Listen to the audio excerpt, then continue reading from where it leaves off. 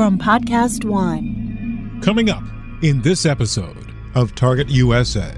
Russia is the only country in the world that still has a nuclear arsenal of the kind of capacity to pose an existential threat to us. This is, of course, something that we've been grappling with for decades, and we still have an awful lot to do on the arms control front. That is the unmistakable voice of Fiona Hill, a British-born American foreign affairs specialist. You heard her testify during President Trump's impeachment hearings about Russian activity.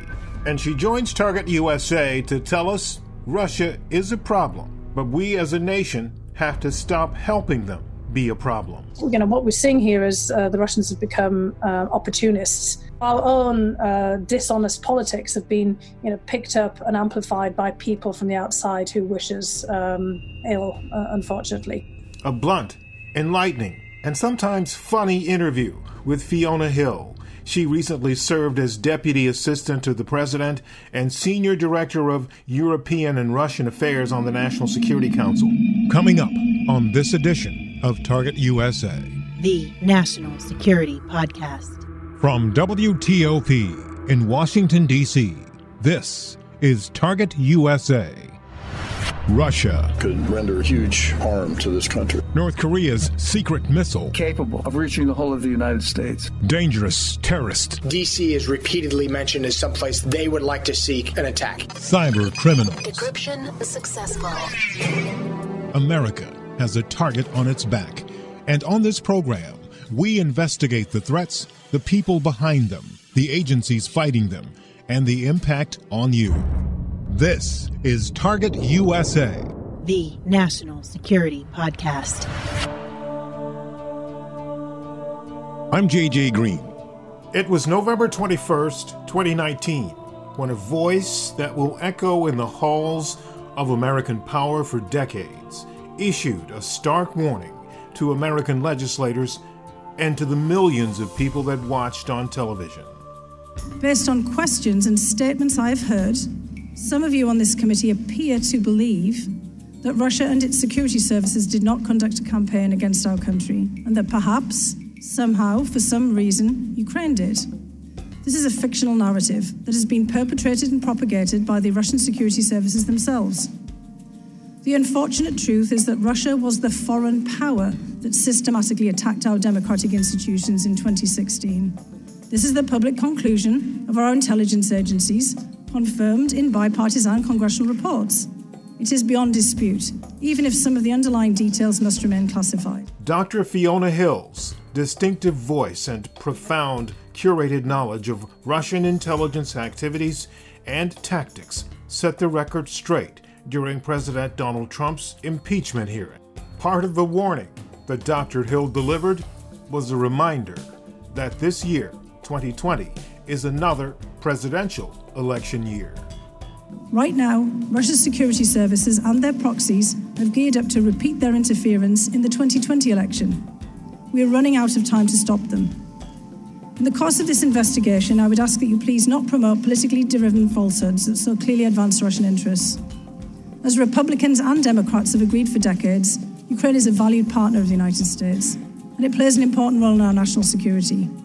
And as I told the committee last month, I refuse to be part of an effort to legitimize an alternate narrative that the Ukrainian government is a US adversary and that Ukraine, not Russia, attacked us in 2016. Immediately after the interview, Target USA began pursuing an interview with Dr. Hill, and we're pleased to say it finally happened. Our interview was designed to ascertain three things. One, how significant is the threat from Russia to the U.S.? Number two, how involved is Russia's president in these attacks against the U.S.? And number three, what steps should the U.S. be taking to fix this problem? Dr. Fiona Hill is a senior fellow in the Center on the United States and Europe in the Foreign Policy Program at Brookings. She recently served as a Deputy Assistant to the President and Senior Director for European and Russian Affairs on the National Security Council from 2017 to 2019. From 2006 to 2009, she served as the National Intelligence Officer on Russia and Eurasia at the National Intelligence Council. She's co-author of Mr. Putin, Operative in the Kremlin. This is how our interview started. Dr. Hill, let me just start off by saying it's a pleasure to talk to you. You had the entire United States and pretty sure a good part of the world riveted with your testimony. Basically, you did something that we very rarely get a chance to see, and that is to show us what's happening on the other side of most of the national security business inside the White House. Your expertise is Russia, among other things, but I'd like to first, if you will, get you to give me your assessment of the threat to the U.S. from Russia. Well, the threat is multifold, in fact, JJ. It's the old threat that we have experienced for a very long time, which is that Russia remains the only other country in the world, excluding China at this point, which is more of a rising power in the nuclear space. But Russia is the only country in the world that still has a nuclear arsenal of the kind of capacity to pose an existential threat to us. This is, of course, something that we've been grappling with for decades, and we still have an awful lot to do on the arms control front. In the second instance, Russia has become, over time, more of a non-conventional threat. Russia also remains a major conventional military threat, but over the last several decades, frankly, the geopolitical standoff between Russia and the United States that really marked the Cold War has faded. Certainly on the part of the United States, we don't see ourselves in any kind of geopolitical standoff with Russia anymore. Certainly not since 1989 and 1991 and the collapse of the Soviet Union. I apologize. I hope you guys can hear me okay. My dog is barking in the background. Yes, so. I can totally hear your dog. Yes, I'm thinking, I guess, the dog that doesn't bark, it's been perfectly fine all day. And as soon as we start doing this, the dog starts barking. Perhaps it perceives a threat as I'm speaking here, in any case. Do you need a moment? Or no, I'm perfectly fine. I mean, I just hope that, so the listeners will bear with me. I'm sure everyone's contending with barking dogs at present. And I don't think it was even the mailman as I look back either. So God knows what that was about. In any case, I was talking about the unconventional threat that Russia poses beyond the conventional threat of, the largest militaries in the world. But, we've seen, over time that Russia's threat perceptions of the United States have not shifted as much as you would think that they would since the end of the Cold War. And in fact, Russia continues to see the United States in many senses as its main adversary. This is something that's been featured in many presentations and speeches from Vladimir Putin and many other senior Russian leaders. One of those speeches took place on July 24th, 2016. At the St. Petersburg International Economic Forum. I will translate just a bit of it for you.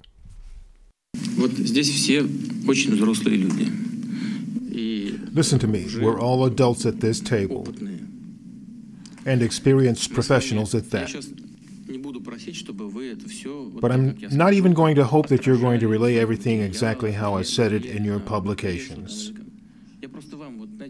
Neither will you attempt to influence your media outlets. I just want to tell you this on a personal level. I must remind you that you already know this, that major global conflicts have been avoided in the past few decades due to the geostrategic balance of power which used to exist.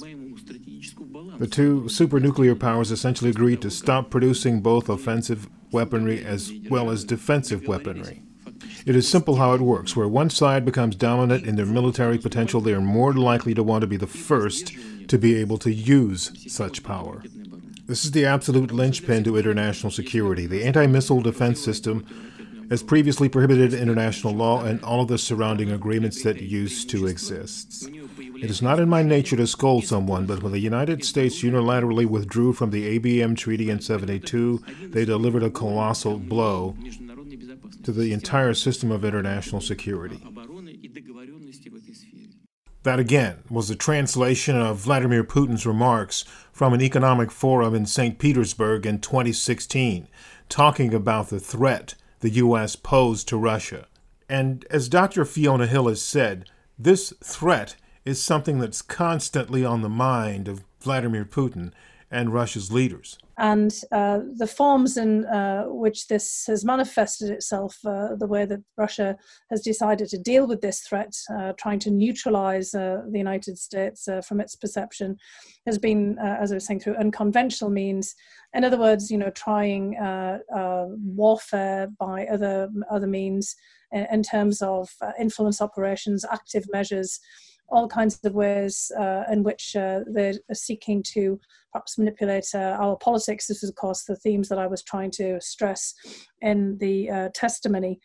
And this is also old tactics. The Russians and the Soviet Union before them engaged in a great deal of propaganda or in efforts to influence politics in some way in the United States and the West during the Cold War. But they've continued this, and in more recent times have been able to take advantage using new tools of social media to have more effect here. They're really, what they do is in exploiting divisions and political rancor, partisan standoffs within our own body politic, that they can then amplify polarized debates and to try to really contribute to an heightened atmosphere of political chaos that, in their hope, then neutralizes as the threat, meaning that the United States is not able to launch any kind of coherent response. And in fact, they hope that this will deter us from dealing with Russia in any significant fashion. I mean, I would argue that this is a kind of a total misread on the Russians' part of the nature of a threat that they perceive from the United States. And that although we continue to maintain a robust conventional deterrent force and, of course, our nuclear force, we've long ago moved away from the idea that we're in some kind of geopolitical struggle with Russia. It's just, unfortunate that we've not been able to persuade the Russians that the world has changed and that they need to move on as well. But that's the problem. Russia's not been able to move on. That was abundantly clear during the run-up to the 2016 election. On January 10th, 2017, Director of National Intelligence Jim Clapper revealed Russia had attacked the U.S. We have high confidence that President Putin ordered an influence campaign in 2016 aimed at the U.S. presidential election. President Barack Obama knew something was afoot in September 2016, and he had some words with Vladimir Putin. Cut it out, and there were going to be some serious consequences if he didn't. CIA Director at the time, John Brennan, warned his counterpart, Alexander Bortnikov, to stop the meddling. Mr. Bortnikov denied that Russia was doing anything to influence our presidential election. But according to a high-confidence, unanimous assessment from the entire intelligence community, Russia was interfering, and it continued. Moscow's influence campaign blended covert intelligence operations with overt efforts by Russian government agencies, state-funded media, third-party intermediaries, and paid social media users. The list of targets was extensive. People and organizations associated with the 2016 U.S. presidential election, including both major U.S. political parties. Republican Senator Marco Rubio was one of those targeted. In July of 2016, shortly after I announced that I would seek re-election to the United States Senate, former members of my presidential campaign team who had access to the internal information of my presidential campaign were targeted by IP addresses with an unknown location within Russia. And on November 8th, after the election results were in, Vladimir Zhirinovsky, a Russian politician, celebrated with champagne. And intelligence sources say other Russian government and intelligence officials in intercepted conversations congratulated each other for achieving something they had tried unsuccessfully to do during the entire Cold War. That was from a part of a 2016 series of reports that we did called Anatomy of a Russian Attack. And it was very clear Russia was using everything at its means to attack the U.S. But a part of what made it work was the fact that we Americans bought it, hook, line, and sinker. In fact, we fed right into it and didn't do ourselves any favors. And Fiona Hill says we're still not. No, we've not. And I mean, what the Russians have done is also amplify plenty of the lies that we've generated in our own system as part of our political campaigns. And every side of the equation is guilty in this regard. I mean, we've over time developed political campaigns that are so rancorous that, I've said in other settings, it's more like some version of Mortal Kombat, almost some kind of cartoonish struggle with an opponent in which the other political opponent is vilified to such an extent that people start to forget that they're also Americans. And this is, part of what is an exercise in selecting a candidate for political office that's either going to move us forward on a regional or national level. And, in the hope that you're going to unite the country behind, a set of policies. And in fact, our whole political debates have become the exact opposite. They've become so deeply entrenched in opposing rigid divisions, often over the smallest sets of issues, no matter how significant they may be, to people. But usually, quite often on one or two specific issues, rather than the whole raft of issues that we should be debating as a body politic. And also the Russians have taken advantage from the fact that the Supreme Court in earlier rulings has allowed large amounts of money to come into the political space in the United States that money is seen in many respects as a kind of form of free speech. And we've had evidence over periods of time that the Russians have taken advantage from the setting up of political action committees to, in effect, create some of their own through cutouts to, give money in clandestine fashion to small groups and individuals. They've created false personas.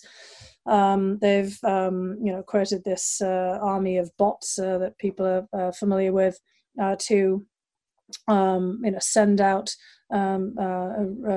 all the messaging, the negative messaging from the political campaigns. They've highlighted the opposition research that one side has done against the other, and all of the political dirt that has been dug up on opponents. And in many cases, just as we said at the beginning, some of it's just outright lies that is circulating around.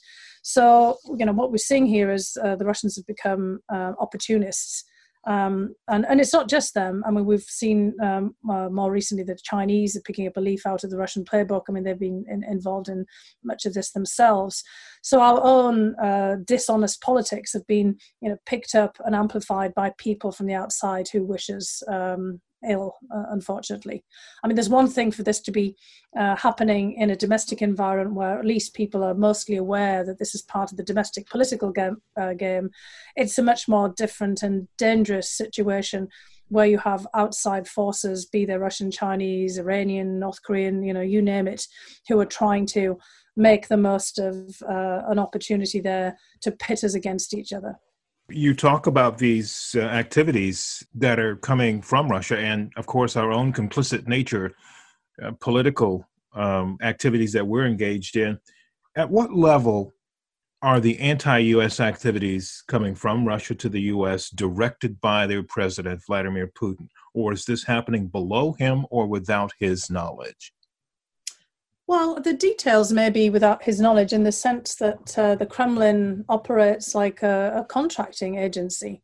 They put out essentially a request for proposals or a kind of a contracting advertisement, essentially, basically throwing out to security agencies and sometimes to sort of semi-private contractors, opportunities to do something. We've had a lot of attention paid to this Internet Research Agency, which is run by an individual who's indicted, by the FBI after, many of the inquiries into what the Russians had been doing. Mr. Prigozhin, who's known as Vladimir Putin's cook because he once had a catering business. In fact, he probably still has this, that was doing some catering on a large scale for the Kremlin. He proved to be a very effective contractor on that score. And he's since branched out into all kinds of things, including paramilitary organizations, a rather infamous one known as the Wagner Group that he also owns. And the Internet Research Agency was one of the entities that Mr. Prigozhin has initiated. So it's a private contractor, and the actual details of what they're doing are not necessarily known to the Kremlin. But Mr. Prigozhin is very well known to the Kremlin and to many Russian officials. There are lots of pictures of him out in the public domain, sitting with everyone from Putin to other senior leaders. There's no way that the Russian government doesn't know in general sense what these activities are that are being conducted, but the details, gives them a very large or a degree of plausible deniability, although we might say it's implausible deniability, but plausible deniability about the details and the fact that this is being carried out by private entities. But again, people should think about this as contractors and subcontractors. I mean, it's the case that the Kremlin can't follow the whole track of this. In some cases, there are private individuals who are indeed patriots of Russia and set out to become hackers as well. It's a very large and complex situation there. There's one thing that I want to say, that was we mustn't get too carried away by all of this, because again, the scale of this may seem large, but it's just because of this amplification effect that we have through social media. And we know ourselves about how often things can be retweeted and how often pieces of material from YouTube or whatever else can be disseminated. And so often a lot of these efforts are rather smaller in scale, but they just have a bigger effect because of the spread. And it's just like in any other situation where people are dealing with information flows. It just takes a click for people to read it. But the important point to get across to listeners and others is that, we have agency in this too. We don't have to pay attention to that material. Yeah. We can be more discerning in what we read and what we pick up, and, certainly the kind of information that we pay attention to. And it's within our own ability to turn the tide on this. Well, that's a very interesting point you make. We have a choice not to engage or whatever we decide to do, to keep in mind where this is coming from. And speaking of which, a researcher I was talking to several years ago when I was working on anatomy of a Russian attack, that researcher told me that Russia, and this is an anecdotal approach, he said, Russia's a nation of chess players. They think several moves ahead. That's what chess players do, if you know anything about it. So my question to you is, do you get the sense, or have you gotten the sense that they had been thinking several moves ahead, or are thinking several moves ahead of the U.S. In terms of their activities? And if so, where are they, or where does it stand? Well, in the case of 2016, it certainly seems that that rings true, because we know now from all various reports, including a lot of private sector reporting and investigations that are now out in the public domain, that there was, several years of lead time in looking at this, and that, Vladimir Putin and those in the Kremlin, were highly motivated because they believed that in 2011, 2012, when Putin came back into the presidency again after spending a term of 4 years as prime minister and having handed over the reins to Dmitry Medvedev, one of his close associates, because he wasn't able to stay on for longer than 2 presidential terms in that time frame. So he needed to kind of take a break and then come back in again. That he felt that the United States had tried to mess with his re-election as the president. And he firmly believed that the US State Department, that was at the period when Hillary Clinton was Secretary of State, and the US government, the Obama administration, and many other parts of the US security establishment had launched attacks on him. This was partly because I don't think he could believe himself that there was actually something of a domestic backlash to his return. He had been convinced from polling and his own Kremlin focus groups that there was a great deal of demand for him to return to the presidency, that his popularity was quite high. But in actual fact, a lot of people in Moscow and other cities were hoping for some renewal of the system, and that they saw Putin's return as something of a retrograde step. So there were protests, and I think Putin felt that he had been challenged, that those protests had been whipped up from the outside. Partly this is because he had grown up in an environment, both as a youth, a young person, but then as a young professional in the KGB, and then later in all the rest of his career in a Cold War environment, in which indeed the United States and the security services were targeting the Soviet Union and Soviet leaders. And for him, it's a great difficulty to cast off that hangover from the Soviet period and to see that, the world has moved on, that the United States has moved on. He's always convinced that there's some kind of security service propelled attacks against him, because that's what he's used to, and he doesn't believe that this has gone away. So in many respects, what we're seeing from the Russian system is still a kind of a muscle memory and going through the motions of the Soviet period, still seeing the United States as the main adversary, seeing a US plot at every turn, disbelieving any evidence to the contrary, and joining dots together to see things often that are not there. And so as a result of what happened in 2000 and 2012, Putin and his system, particularly his services, want to get revenge. And so it seems that in the course of time from 2012, 2013, and onwards, when he gets a grip of the domestic situation at home, he decides to take on the same tactics, because many of the things that we're seeing that are targeted against us now have been done at home in Russia. He decides that he's going to pay it right back again to the US system, and launches, or at least encourages, the security services through all of these various contracting and subcontracting to see what they can do to disrupt as much as possible the 2016 presidential election, which was one of the most contentious in the United States in a very long time. And, we're dealing with the consequences of that now.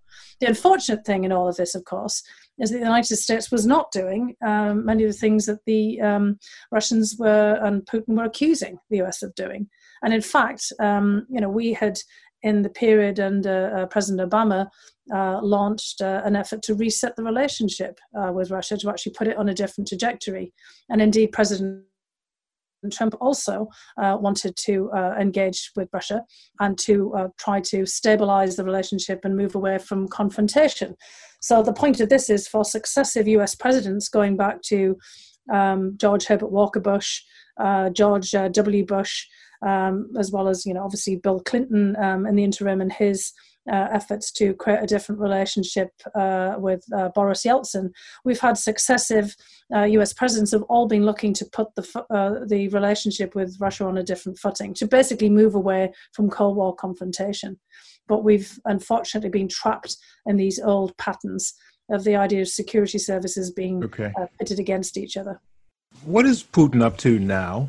Because, he clearly has had designs on staying in power for a very long time, but this cabinet shakeup not long ago, where he essentially fired Dmitry Medvedev and named his tax chief, Mikhail Mishustin, to succeed him.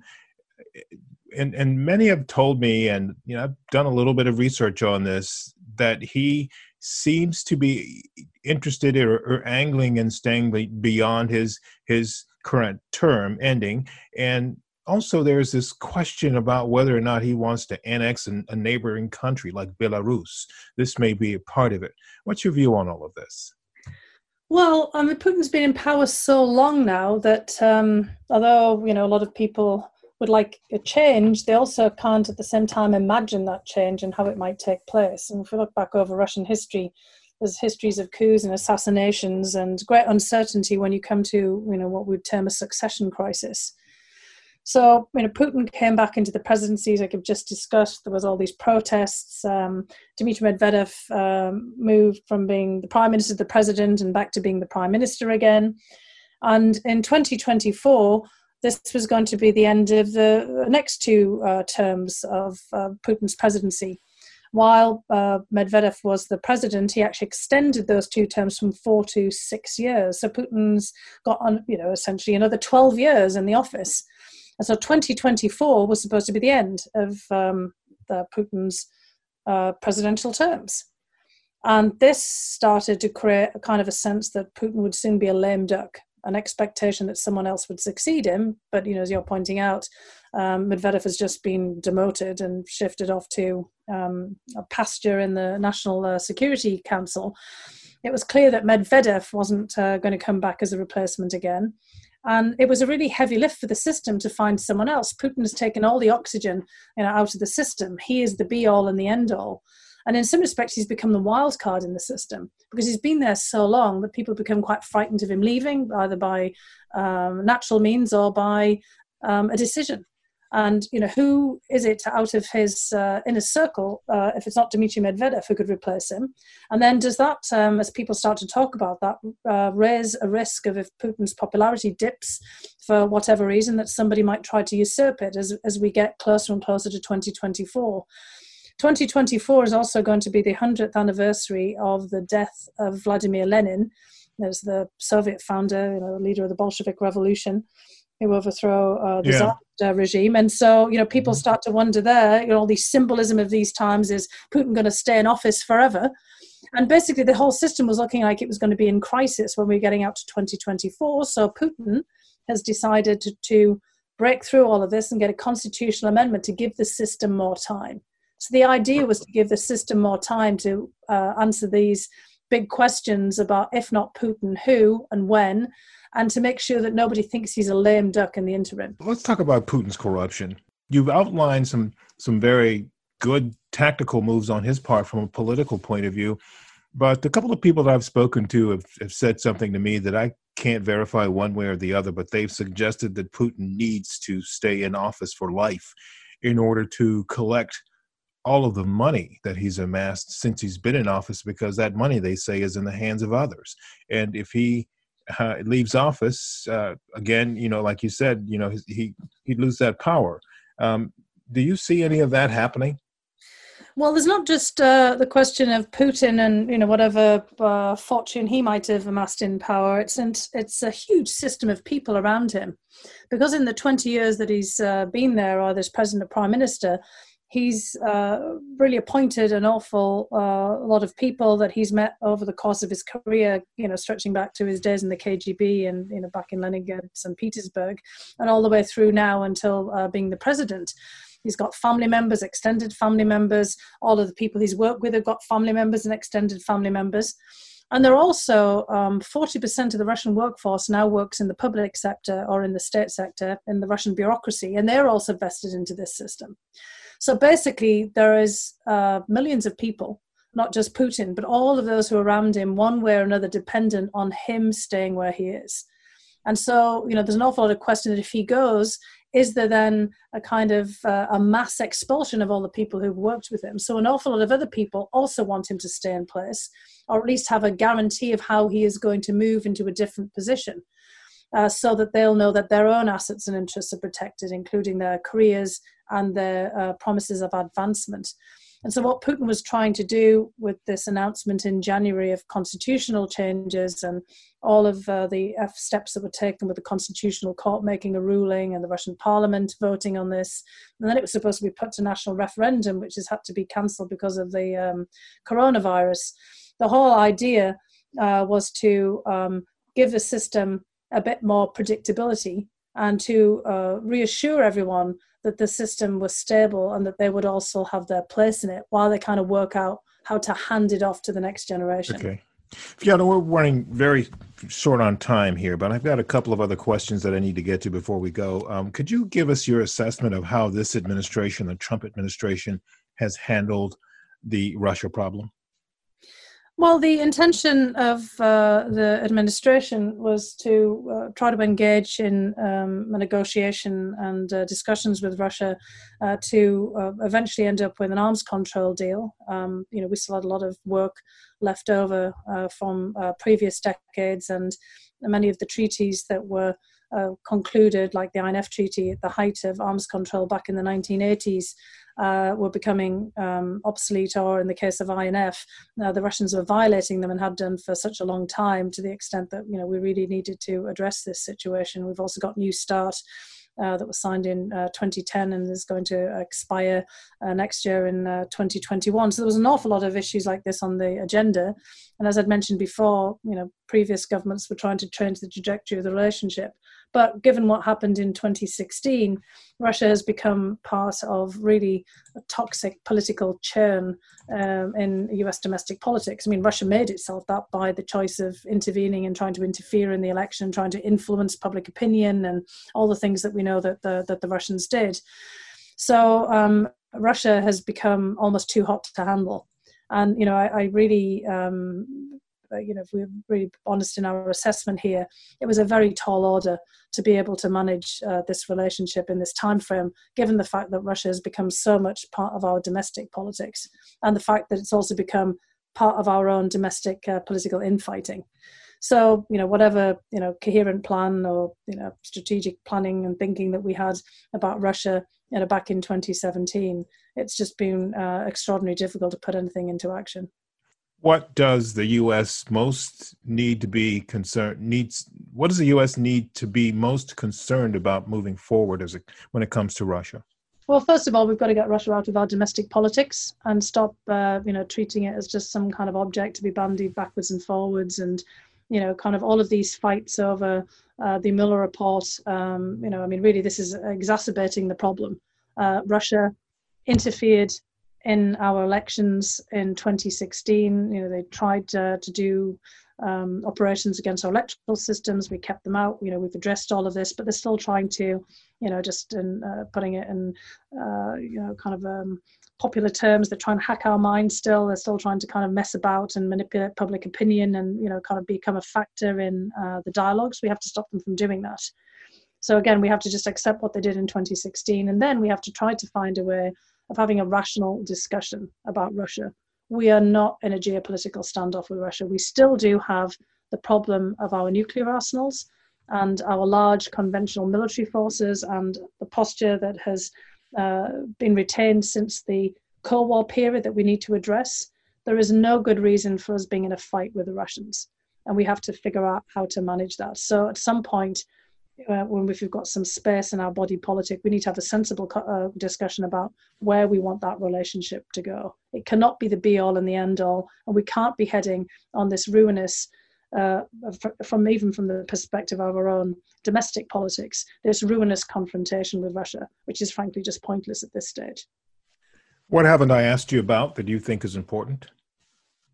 Well, again, I think it's very important for anybody listening to this to realize that we have agency in all of this. You can't just address everything at the top, and that we have to have a sensible conversation about Russia. We have to, also be able to make a distinction between, the habits and, the paranoia of the Russian political leadership, having come out of their security services, and just a kind of a mindset that they're still fighting the Cold War, and then the Russian people and Russian business that is not all corrupt, not all run by oligarchs, and that there are still ways in which we can find some kind of stable relationship with the Russians. We ought to try to find ways of professionalizing that relationship. There are good diplomats in Russia, just as there are excellent diplomats here in the United States, and we ought to be able to get back to the period that we had some time ago now, more than probably a decade ago, where we were able to have sensible conversations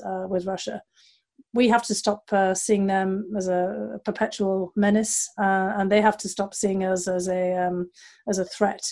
And we can only do that really by engaging with them and finding ways of changing the calculus and the incentives. They have to themselves see that there's more to get out of engagement than there is out of confrontation. That's a high bar. It's going to be a hard slog. It's not going to be easy. But, for our own sakes and the sake of our own domestic political health, we have to try to do that. Very final thing. After your testimony on Capitol Hill, you've got some very interesting responses from Americans and other people, including, I've heard, death threats. Is that accurate? I did. Look, an awful lot of people, have their own views on this. I was honest in giving an assessment. Again, I think this typifies the partisan rancor and the deep polarization that we have here. And again, this kind of view that domestic politics is a mortal combat and a battle in which all opponents have to be defeated. People have lost sight of the fact that we're all Americans, and this is a United States in which we're all in this together. But at the same time, I have to say, JJ, that I got an enormous number of letters, hundreds and hundreds of letters from all the way around America, and only one of which was somewhat negative. And again, I think it was actually justified when I took a careful read of what the person had written. Most of the really hateful comments were online or anonymous phone calls, but the people who took the time to write really expressed similar worries about the state of our domestic politics.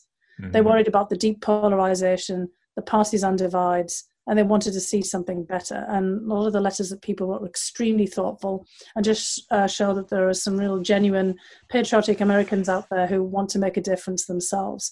And we're all sort of thinking themselves about how they could do something to change the situation. Well, that's very good that you got some positive. Dr. Fiona Hill is a senior fellow in the Center of the United States and Europe in the Foreign Policy Program at Brookings, and she was Senior Director of European and Russian Affairs on the National Security Council from 2017 to 2019. And Dr. Hill, we thank you for your time here today. Oh, thank you so much. Thanks so much for having me. It's really been great to talk to you today. Thanks a lot. Dr. Fiona Hill. That's it for this episode. Coming up in our next episode, and then there's China. The Department of Commerce and the Department of State has said in 2019 and 2018 alone, China only intellectual property theft within the U.S. cost well over $600 billion to the U.S. Mike Janke, former SEAL Team 6 member, turned ultra-successful CEO and entrepreneur, talks to Target USA about a radical new company that's picking out exactly how Chinese intelligence and military manages to steal so much intellectual property from the U.S. There's hacking involved, special Chinese intelligence and military programs for Chinese citizens only, and then there's coercion. There are multiple cases of, younger Chinese Americans who were born in California, and a Chinese recruiter says, look, you're working at Facebook, do this for Mother China, or it would be a shame if your grandmother didn't receive medical care. A special look at how CEOs and cabinet secretaries alike in the U.S. are having the veil lifted for them to see exactly how Chinese agents are stealing so much intellectual property from the U.S. In the meantime, if you have any questions or comments about the program, send me an email at jgreen@wtop.com. That's the letter J, the color green, one word, at whiskeytangooscarpapa.com. The letter J, the color green, one word, at wtop.com. Also, please subscribe to our podcast and follow us on Twitter. We're at TUSA Podcast. That's at Tango Uniform Sierra Alpha Podcast. And if you want more national security news, sign up for my newsletter. It's called Inside the Skiff. You can sign up for Inside the Skiff at WTOP.com/alerts. I'm JJ Green, and this is Target USA, the National Security Podcast.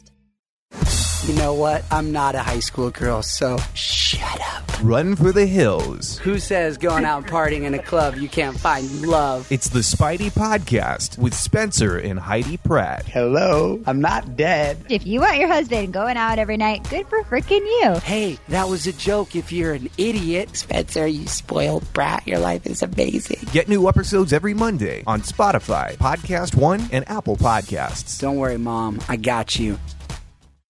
Now, stay tuned for the latest headlines from the Associated Press.